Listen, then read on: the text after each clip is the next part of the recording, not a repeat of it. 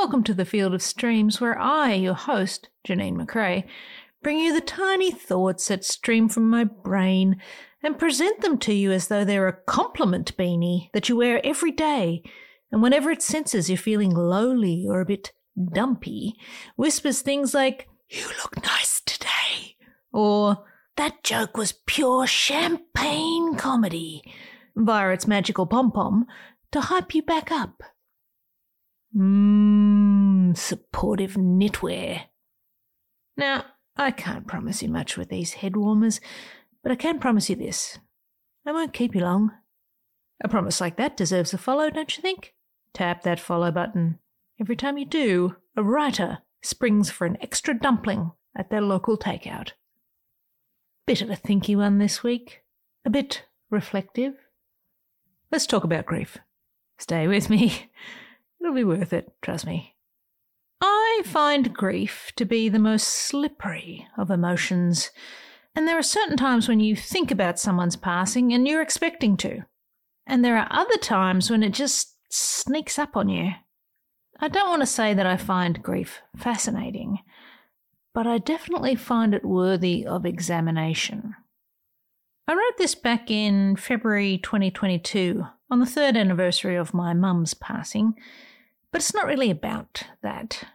Weirdly, there was some sort of nerd brouhaha about the Marvel show WandaVision. You didn't see that turn coming, did you? But it was about a line the character Vision had said during an episode that really struck me. The line was this: "What is grief if not love persevering?" I can't remember exactly what all the fuss was about with the Marvel people, but I can tell you that line resonates with anyone who still feels the tug of the absence of someone as each year passes. Maybe the issue was not enough lasers or CGI or some bullshit like that. Who cares? It got me to thinking about stages of grief, I guess, and all the twisty little turns it takes and just how much power it manages to pack into its 5 Wordle-winning letters. It's one of those big little words. I think my overarching point with the piece was that grief, though painful and a total arseache, is also necessary. A gift. And a curse. And a gift. Let's get into it. I'll stop waffling. I invite you to sit back, relax, and allow me to read to you this short piece of my writing called Grief is a Gift. Don't pretend it isn't there. Grief is a thief. It sneaks into our minds and robs us of joy. No, wait. We put our blame on grief when it should be death who bears the wrath of our anguished cries. It is to the doughy body of death that we should lay our rage fists. Grief is simply first on the scene, picking up clues and logging them into evidence. Don't get mad at grief. It is death who leaves fingerprints. Grief just applies the dust so you can see the crime. Grief is a troll. It pops up in our life feeds and says things to us that we don't want to hear. Remember when you did this to them? Remember when you didn't help them with that? Why were these the last words you spoke? Why weren't you kinder? Replayed interactions that cancel us. Too late now, says grief. I have the receipts. You will be forever playing grief whack-a-troll. The longer your life, the more worn your mallet. Grief will try to drown you. I say put on your best swim togs and start treading water. Let it soak you and get in your lungs. Let it muss your hair and clog up your ears as it moves through you. Let it dump you in the shore break foam. The experience will pull the sand from your beach, but the beach is still there. Yes, lifeguards are on beach patrol, but no one can save you from the churn, the undertow, the undertaker. When you're caught in the rip, swim sideways. Grief plays games. While it is a solid 5-letter starting word for Wordle, you will most likely get more than 6 goes at grief. 6 would be a blessing, but most of us know more than 6 people. You perhaps love them to different degrees, but the size of the pain is relative, and who's keeping score anyway? Grief is a constant reset, and there's always a new game. All squares are green. By winning, you will have lost. Grief is a gift. Hear me out. Grief gives us the gift of random access memory to granular love.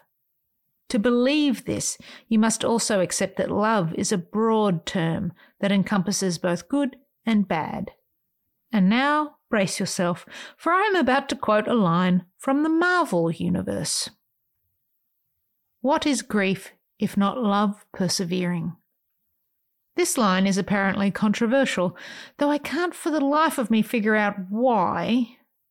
I believe there is truth in it, and in that truth I find comfort. So what if you think it's too earnest and cheesy? Grief is cheese. It is love and all manifestations of how that love of that person, good, bad, or random, came out during your time together. It makes you sad. It makes you angry. It makes you cry in the shower and comfort eat. Grief is so cliche I could vomit. Own that vomit. Own your expression of your grief, even if it is unsightly and has a $50 cleanup fee. It is yours to witness. It is a gift. Wait, you say.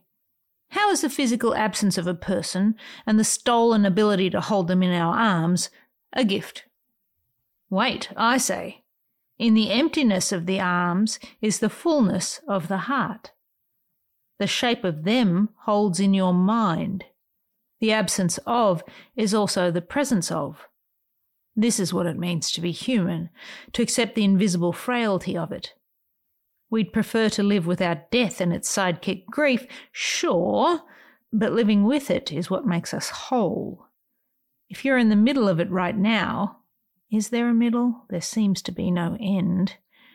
Reading this will seem dumb, small, insulting and hurtful even.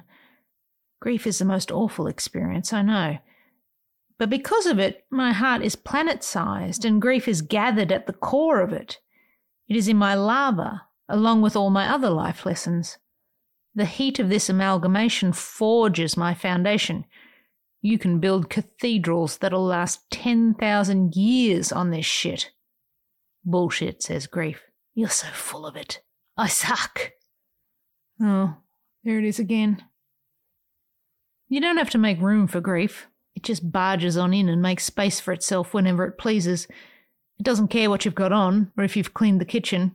It just appears and puts its feet up on your poof and expects to be acknowledged and served without delay. We look at it, find it rude.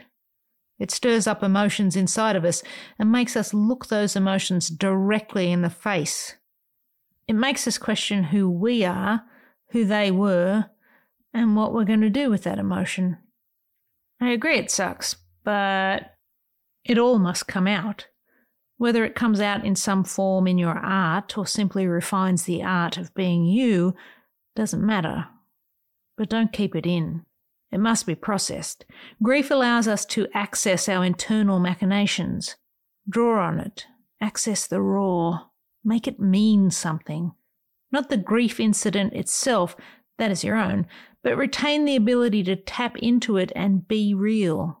To be in your emotion while not being a slave to it. Grief teaches us how to express, connect, and appreciate the brevity of life and that connection. And I guess I'm saying that's the gift. The realness of it makes us vulnerable, and through the vulnerability of our art and life, we can plug into the truth of ourselves. We write, we create, we fade away. People come, people go. We who are left behind will go too, and if we're lucky, we will have made enough of an impact, spiritually, creatively, or just livingly, that someone will mourn our passing. Today marks 3 years since Mum decided to go watch the cricket in another room, and I sure do miss her. She used to leave answering machine messages that began, "Hi, it's only me," and even though I saved none of those messages, I can still hear her saying that, clear as day, and grief gives me that. And there you have it, today's episode. I hope it wasn't too much of a downer. I was just thinking. Sometimes I think too much. I should stop. No, I should keep going. Anyway, I hope you'll come back for more episodes. These missives are designed to inspire creative folk to get out there and make something of their own. If you enjoyed what you heard, please follow the podcast so that you never miss an episode in the future, and sign up to read my writing at janinemccrae.substack.com. But for now, dear listeners, I'll leave you with this. Love what you love, and I'll see you out there making stuff.